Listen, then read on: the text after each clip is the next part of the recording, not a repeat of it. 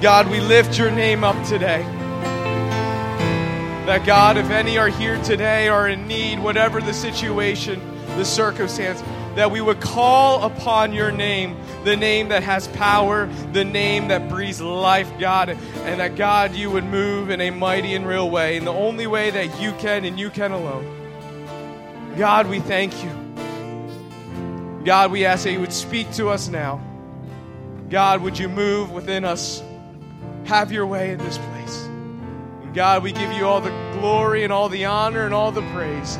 In Jesus' matchless and awesome and wonderful name. And everyone said amen and amen and amen and amen. Hallelujah. Amen. Amen. As you're seated, why don't you turn to your neighbor and tell them you love them in the name of the Lord. Amen.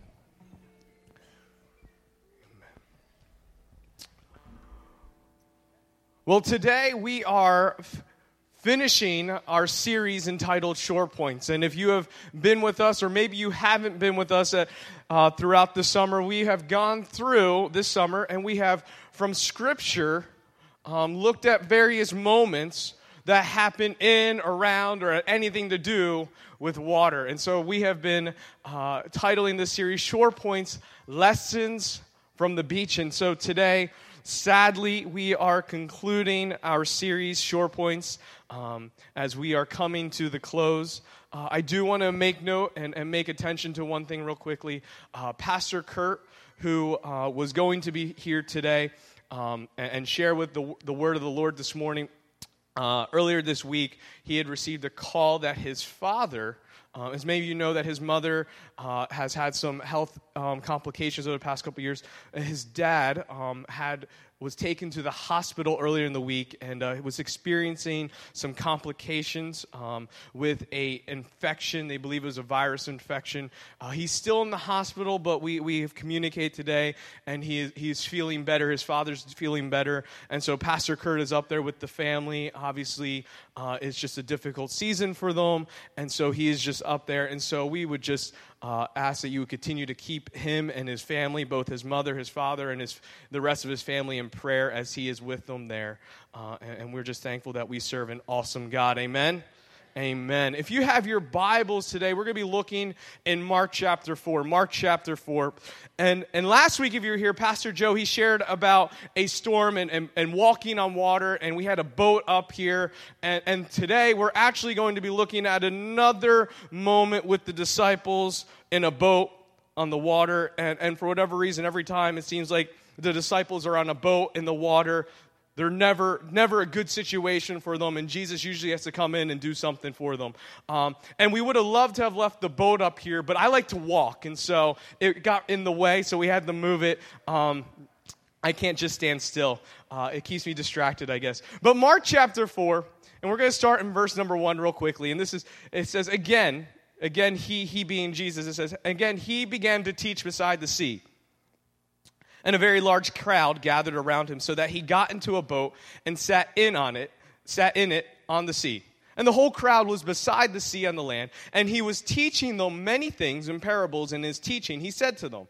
And so, again, we have Jesus. He has a crowd gathered, and they have crowded him so much that the only way he can actually talk to the people is for him to actually get in a boat and go in the water, because that's how many people were crowded around. So he is teaching from a boat. And so from that moment, he shares some things, and we can go through real quick. He shares with them the parable of the sower, the seeds. And then he goes and explains the purpose of parables, and he explains the parable of the sower. He goes through the parable of the lamp under a basket and the parable of the seed growing, and he goes into the parable of the mustard seed and having faith of a mustard seed. And then we arrive to our text that we are going to be reading from today, and that is in verse 35. And it says, on that day when evening had come, after Jesus had preached all this messages, so he was sharing the entire day, and he said to them, the disciples, let us go across to the other side. And leaving the crowd, they took him with them in the boat, just as he was, and other boats were with him. And a great windstorm arose, and the waves were breaking into the boat, so that the boat was already filling. But he was in the stern, asleep on the cushion. And they woke him and said, Teacher, Do you not care that we are perishing?"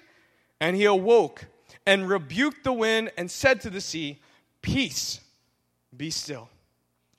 And the wind ceased, and there was a great calm. And then he said to them, "Why are you so afraid? Have you still no faith?" And they were filled with great fear and said to one another, "Who then is this that even the wind and the sea obey him?" Again, let's just read that one more time. And he said to them, "Why are you so afraid? Have you still no faith?" And they were filled with great fear and said to one another, "Who then is this that even the wind and the sea obey him?" Let's pray. Heavenly Father, we thank you, Lord, for this time that we can gather here. God, we just ask that you'd speak to us, Lord, that we would open our ears and our hearts to your word. God, I ask that, Lord, you would use me, for without you, I am nothing. And we do this all to give you the glory and honor, and for you alone are worthy. In Jesus' name. And everyone said, amen and amen and amen. I was a senior in high school, and I suffered from something that I'm sure most of you have gone through, and if you're a student, you will arrive here. It's this very real and serious condition called senioritis. I'm sure you all understand that. It plagues the generations and the generations. I don't know if there's a cure. And so I had suffered from this thing called senioritis. It was my senior year of high school, and I was in my physics class. And how many of you know that near the end of the year, physics, right when you're about to graduate, you already have gotten accepted to college? I never understood that. You get accepted to college, but you're still in high school. What's the point of being in school? I would always ask. There is a reason. Just for our students, there is a reason. I'll just say that. There is a reason. But anyway, I was in this midst of trying to figure out the reason, and I was in physics. Why am I doing physics? I'm about to go to school. Graduation's a couple months away. I had no interest whatsoever to be in school. And so my physics teacher just said, "Hey guys, we're gonna do a project, and group projects are never fun. You guys understand that.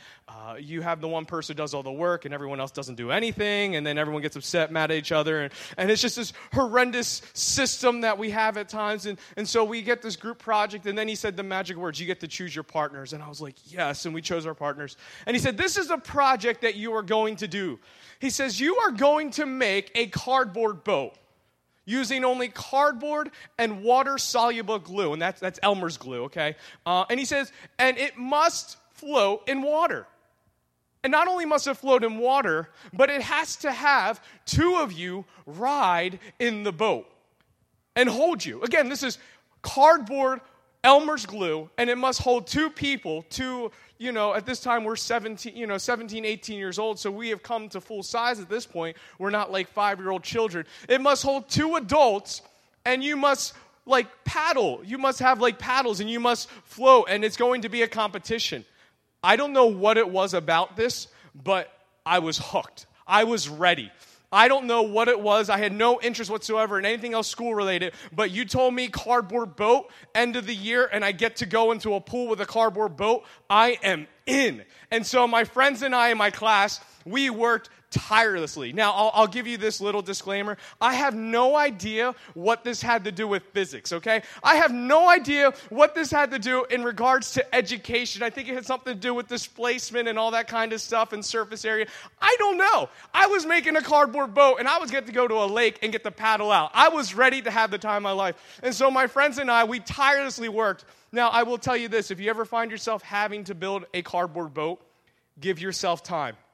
Layers are your friends. I might just help a student here get an A on a project in the future. Layers are your friends. And so we had worked tirelessly. We hung out. We were in the garage, and we would lay layers and layers of cardboard and Elmer's glue. I think we went through 3 jugs of the industrial stuff that you get at Sam's Club or something. And so we had gone dumpster dive. I mean, we were committed. I don't know what it was. And so finally the day came, and so we were comparing all the other boats, and they were just they paled in comparison to ours. Ours was the best. I mean, it just really was. We took pride in it. I don't know if there's a lot of things I could take pride in my senior year of high school, but that boat I could take pride in. And we went all in. We had sailor hats. We had sailor uniforms. I was the captain. We had our skipper. All right, we were full-fledged and committed to this project, and it came time for us to put the boat into the water. And I will tell you, some of you are thinking like, oh, it failed miserably. No, it did not fail miserably.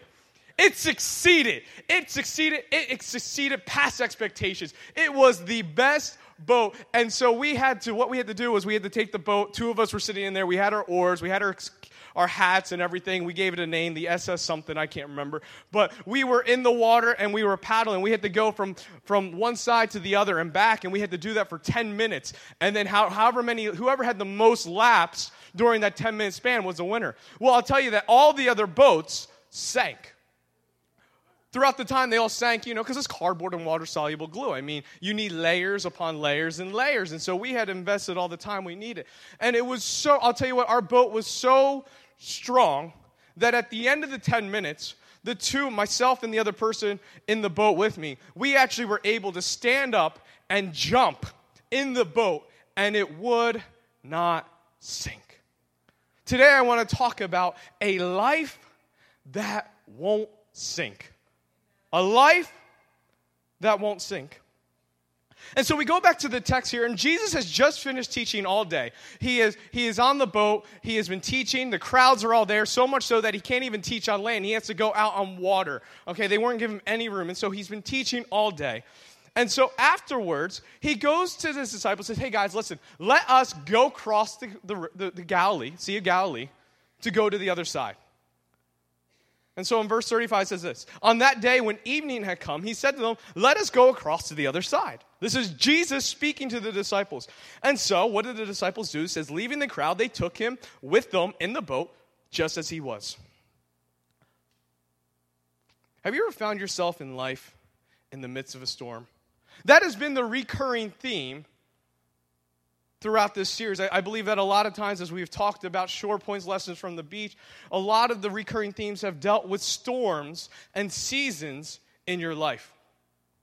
And what's interesting, as we looked, we talked about Jonah and being cast me into the water and the whale. We talked about Paul being shipwrecked. Last week we talked about the storm and Peter walking on water. And it's been the recurring theme that has been talked about. I think a lot of times, though, when we find ourselves in storms, the first thing we do is we internalize. We go, what have I done? What have I done that I have ended up in this situation? And there is truth in that there are times that we find ourselves in storms in our life because of decisions that we have made. Again, Jonah ended up in the storm because of his disobedience. But I also want you to know that sometimes, just sometimes, you will find yourselves in the storm even when you are obeying Jesus. See, the disciples, they obeyed Jesus. Jesus said, let us go across to the other side. And so what did they do? They didn't say, Jesus, we can't go. They didn't say, oh, Jesus, it's been a long day, you're tired, maybe we should take a break, maybe we should get some food, maybe we should sleep and then go off in the morning. Jesus said, let us go across the other side, so we said, okay, we're going to go. And they took them in the boat, and as we're going to find in a moment, they're going to end up in a storm. But it wasn't because they disobeyed God, it wasn't because they were being neglectful. They found themselves in the midst of a storm even as they were obeying Jesus. Can I tell you, church, that sometimes you will find yourself in the midst of a storm even as you are following Jesus. And I will even say this, that if you are not finding yourself in the midst of the storms while you're following Jesus, maybe you're not following him close enough. We will find ourselves in the midst of the storms even as we follow Jesus. See, if you're here today, and maybe you have this misconceived notion that if I follow Jesus, everything's going to be okay. Everything's going to be all right. I think there's a song like that. Can I tell you that that is not true? That being a follower of Jesus does not make you immune, does not give you an escape option to the storms and the difficulties that this life has. We are in this world, but we are not of it. And when we are in it, does not make us immune to the hard times that life has. Just yesterday, I was with some friends, and I had brought up this idea that, hey guys, there's this nature trail that I had wanted to kind of go out and take a look at, and we had never been there. It was an area we had never been to. It was up in Bordentown, New Jersey, and I don't even know where Bordentown is. I just know that's where we were at.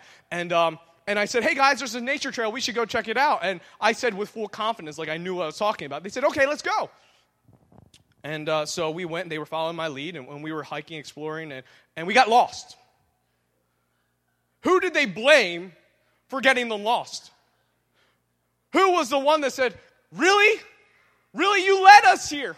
Really, you got us here. Why are we in this mess? It's because you brought us here. Can I tell you, though, sometimes we have that with Jesus. We say, you brought us here, but can I tell you that Jesus has a purpose for everything? That even when Jesus leads you to the storm, even as he is leading you through the storm, there is a purpose and there's a reason. Now, we might not understand. We might not comprehend why. We might be saying, why, Jesus? Just like my friends were saying, why? Why did you leave us here? And we don't have any water. It was hot, and we didn't have water, and it was just not pretty. They were not happy. God is good. And so we ask why. And I'm sure that's what the disciples were doing, because, again, the disciples, they were just following Jesus. And Jesus has led them on the boat. They are in the storm because they have obeyed what Jesus had asked of them. And in a moment, we're going to find out that purpose.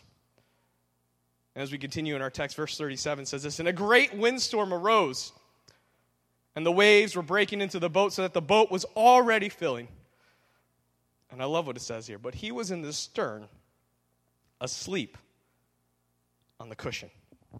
Last week, Pastor Joe was sharing, our disciples were again on the Sea of Galilee. Now, this storm actually comes before that storm. And so we're actually going back in time a little bit from last week. And so you would think they would get this by now. But again, as you were here, if you were here last week, Pastor Joe shared that on the Sea of Galilee, it was very common for there to be what we call contrary winds.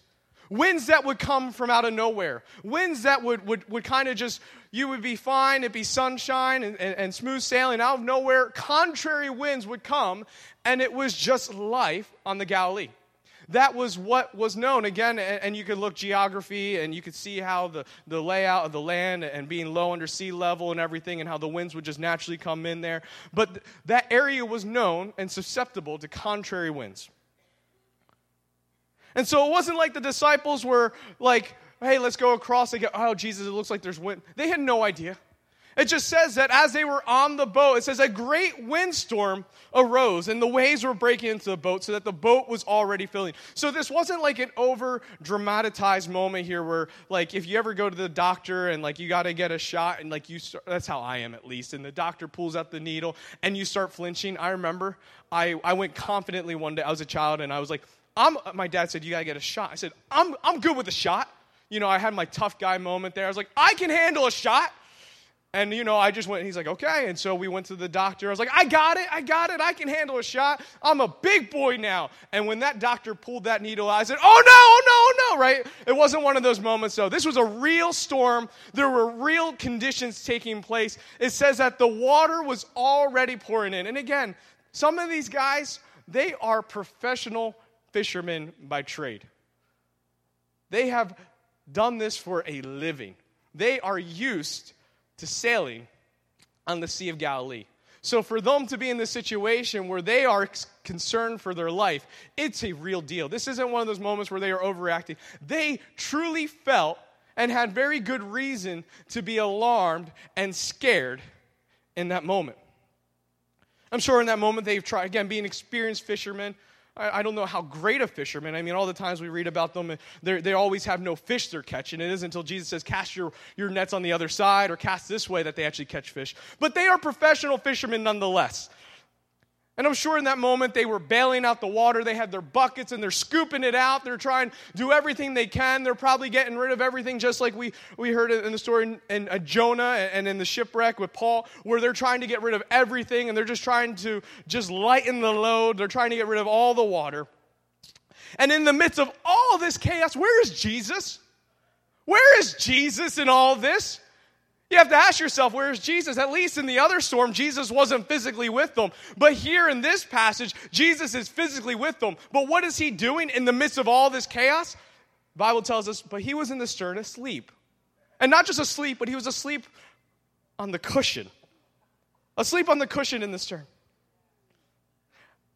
Have you ever felt that way?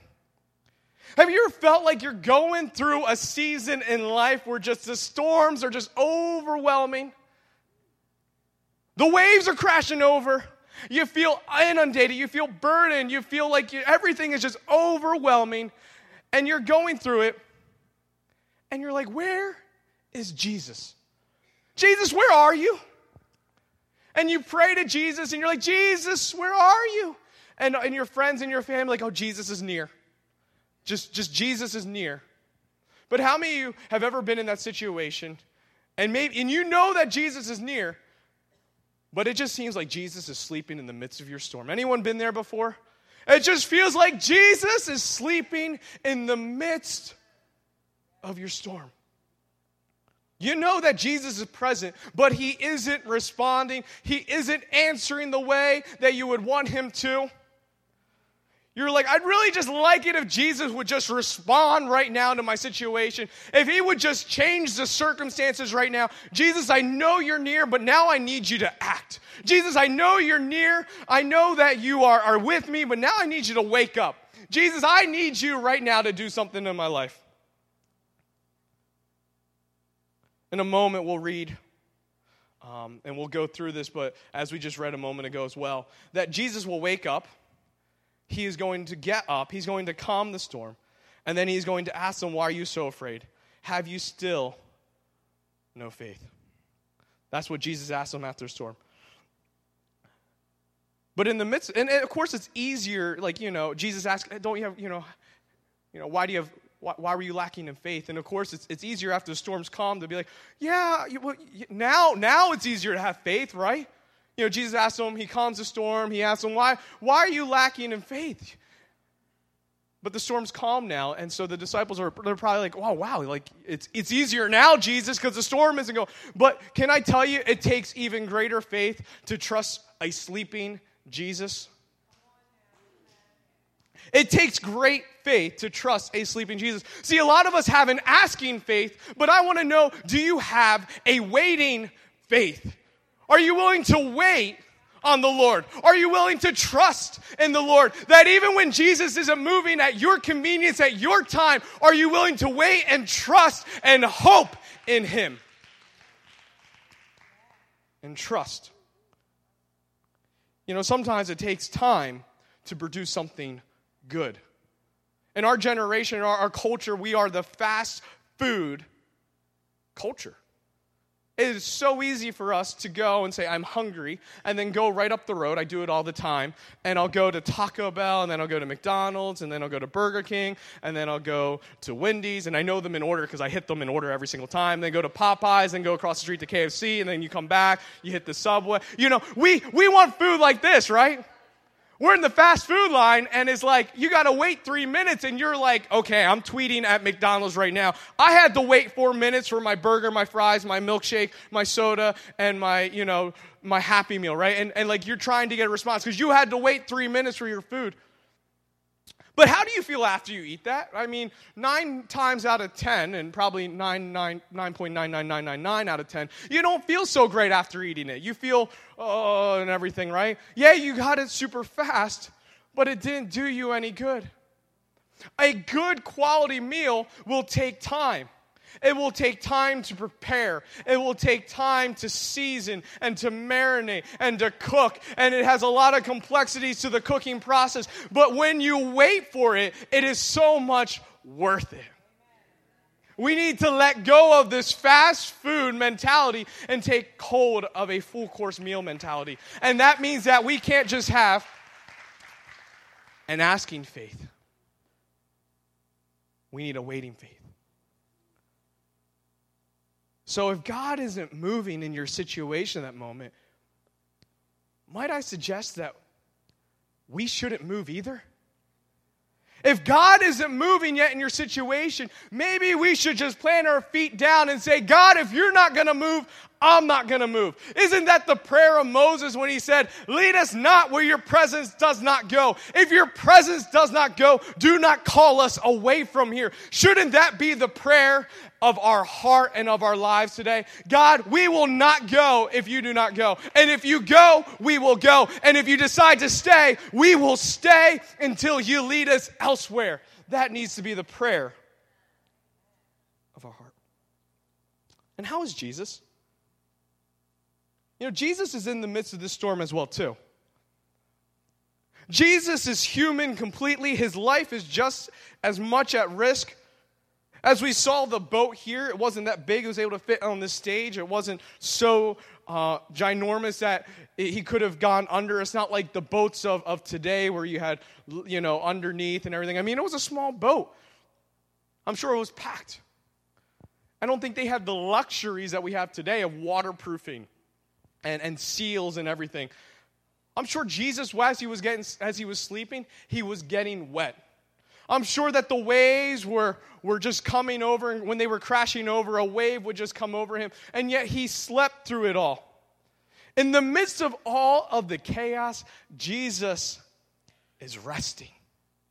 Can I tell you today that if you're in the midst of the storm, and if you are anxious, or if you are worrying, or if you are restless, or if you are toiling, and if you are constantly fidgeting and moving, and you just can't sit still, and you're just kind of like, oh my goodness, I can't handle it, and this and that, maybe you can learn from Jesus that even in the midst of the chaos, you can still find rest. I love what he says in Matthew chapter 11, verse 20. Jesus says this, come to me, all who labor and are heavy laden, and I will give you rest. Take my yoke upon you and learn from me, for I am gentle and lowly in heart, and you will find rest for your souls. For my yoke is easy and my burden is light. And the disciples were frantic. They were anxious, they were fearful, they were doing everything they could, and yet Jesus is sleeping. And not just sleeping, not like just like a go away, wake me up, but he is deep asleep as he was sleeping through the storm. Verse 38 we find it says, and they woke him and said to him, teacher, do you not care that we are perishing? The audacity they have to ask Jesus if he cared. Have you ever been there? I've been there before. There have been seasons in my life I say, Jesus, do you really care? And I think we shy away from that, but I think there's something important to know about going to God in sincerity. This isn't one of those moments where you go to him and you say, you got to do something, but rather just go to him honestly as you are. But there are two things that can happen here.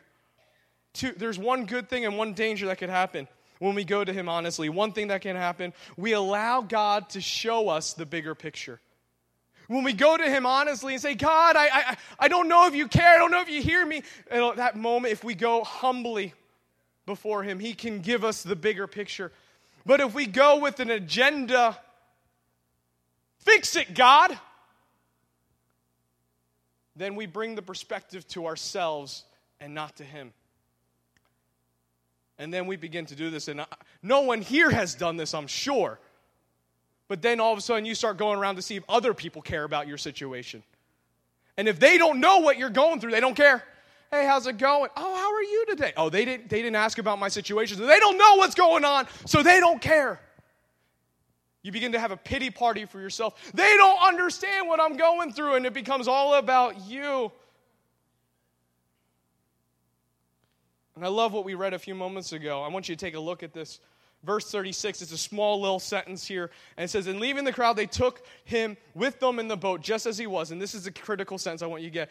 And other boats were with him. Other boats were present. See, what happens is when you get to this point where it's all about you, yourself, and I, me, myself, and I, all about what I have going on, you lose sight that there are other boats around in the midst of the storm. You lose sight that there are other people in this world who are going through it as well. And when it becomes all about you, you miss the opportunity to reach other people. See, in the midst of the storm, we tend to focus on ourselves. We internalize, we close off, we withdraw. We look at what was going on in our lives, and we neglect to see what is going on elsewhere. Sure, it's easy when the seas are calm to stand in your boat and go, hey, look what's going on. Hey, man, how you doing?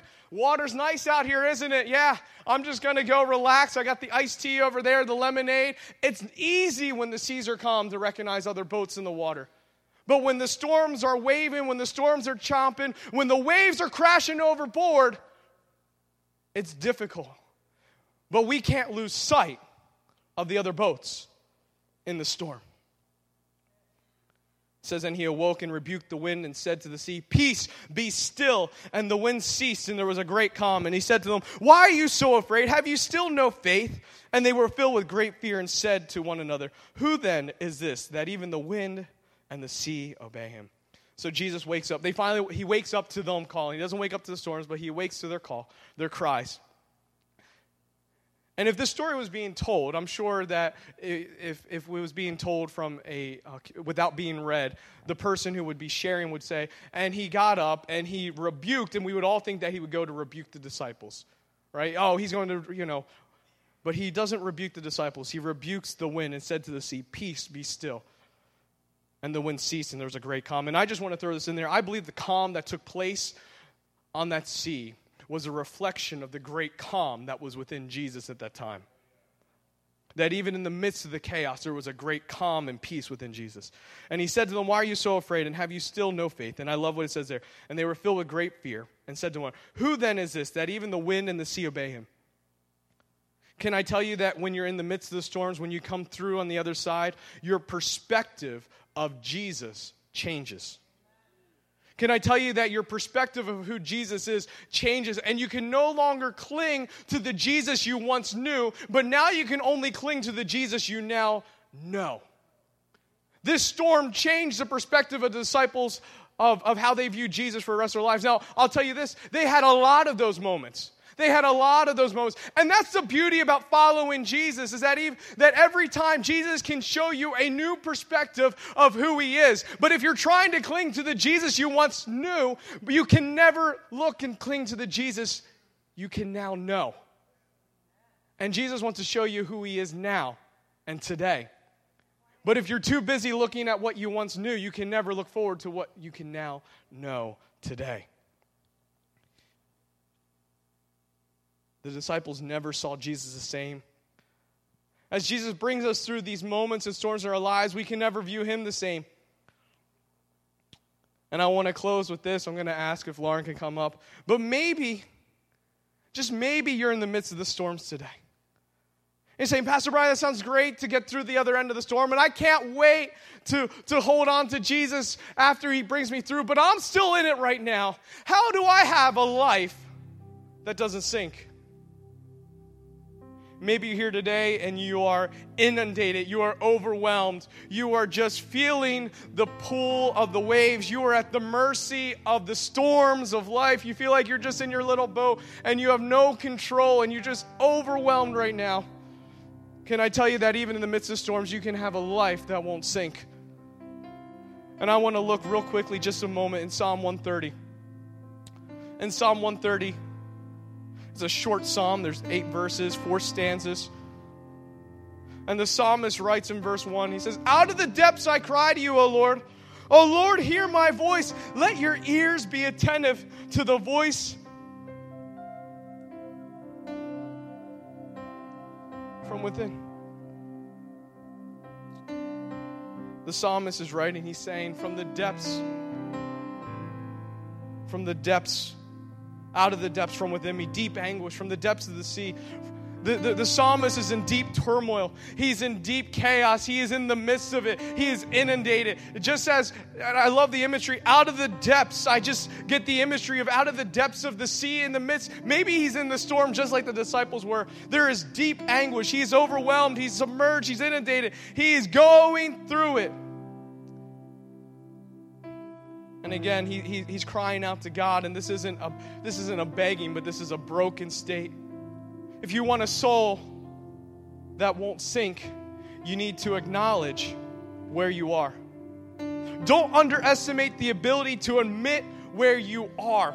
We sometimes have this disillusioned perspective of life where we can just put a facade up, we can put a face up, we can lie to everyone, and that will make it all better. Can I tell you, there is power in acknowledging where you are. And if you want a life that won't sink in the midst of the storms, you have to be willing to acknowledge where you truly are.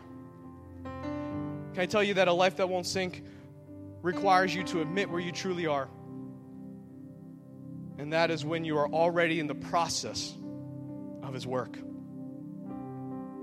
In the second stanza, it says this: if you, Lord, should mark iniquities, O Lord, who could stand? But with you there is forgiveness, that you may be feared. In this second stanza, and if you want a life that won't sink, you have to first recognize where you are, and then you need to recognize who He is. God, you're above me.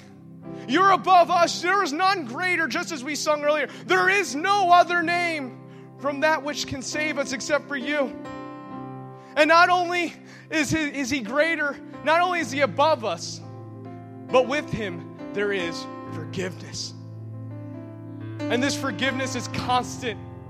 It's ceaseless. It's continual. It's ongoing. The grace of God is continual. Can I tell you this, church? We need God's grace as much today as we did on the day of our salvation. If for one moment you think that you don't need as much of God's grace today because He saved you back then you surely don't know the grace and the goodness of God, because we need God's grace today as much as we did yesterday, and we will need God's grace tomorrow as much as we did today. His grace and His mercy is ceaseless and continual and ongoing, and we need it for today.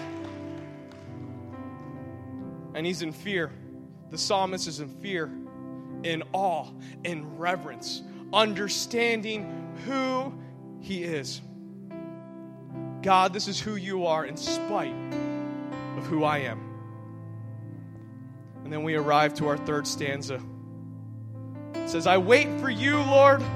My soul waits. And in His word, I hope. My soul waits for the Lord, more than watchmen for the morning. More than watchmen for the morning. And in His word, I hope. Can I tell you, church, that hope is the understanding it will happen. Hope is the understanding, not that it may happen, not that it could happen, not that it should happen, but hope is the understanding that it will happen. We say, I'm going to build this. I'm going to envision this. I'm going to plan for this. But that is man-focused and that is man-created. But when we say hope, our hope is not in man-made ideas or man-made accomplishments, but our hope is in the Lord. And so when we say hope, my hope is in the one who has already proven Himself faithful, who will never let me down. And in His word, I do hope. The psalmist is now taking hope in the promises of God. His hope is in what is coming. He says, I will wait. We talked about that a moment ago. We can't just have an asking faith, but we need to have a waiting faith. If we want a life that won't sink, we need to be willing to wait in the Lord and hope in the Lord. And then he repeats this line, more than watchmen for the morning, more than watchmen for the morning. I believe he put that there not because of error, but for emphasis. What did a watchman do? A watchman would sit on the walls of the city. And the watchman's responsibility, that at least the one that we're talking about here, he would wait for the sunrise. And that was his responsibility. He would wait for the sunrise. Now, if you were to ask the watchman, say, hey, what are you doing? I'm waiting for the sunrise. Are you sure it's coming? Absolutely. Are you sure it's going to come? What if it doesn't come? It's coming. It will be here. You just have to wait. See, the watchman understood that the sun will always rise. The watchman didn't, but the watchman also knew where the sun would rise. And so, church, can I tell you that if we're going to wait and hope in the Lord, we need to keep our eyes on the Lord. We need to be waiting on the Lord by keeping our eyes focused on the Lord. You can say, I'm waiting for the Lord, but if you're looking this way, if you're turning to the world, if you're turning to this person or that artist or that athlete, if you're looking for the best self-help books and you're saying, I'm waiting, but I'm looking this way, you're not going to see when Jesus comes. The watchmen would wait, but they would wait watching for the sunrise, and they knew where the sun would rise. Maybe they didn't know how long. They didn't have clocks back then.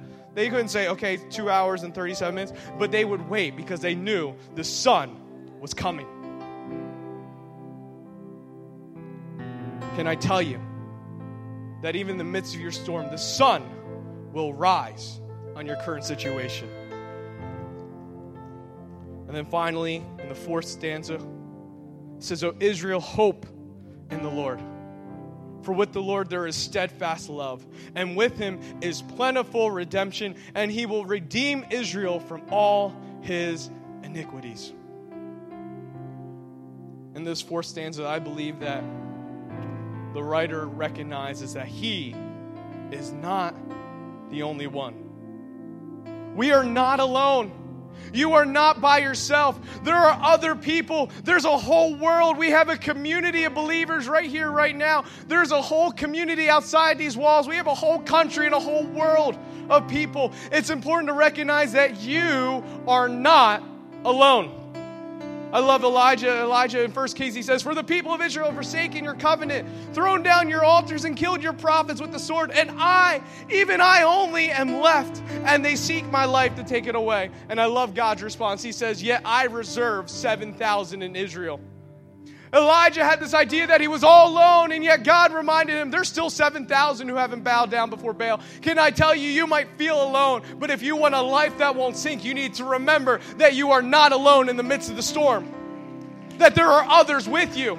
That there are others that you can reach out to. And that there are others that you can help as well. See, I love this moment because in the beginning we have the psalmist going, woe is me!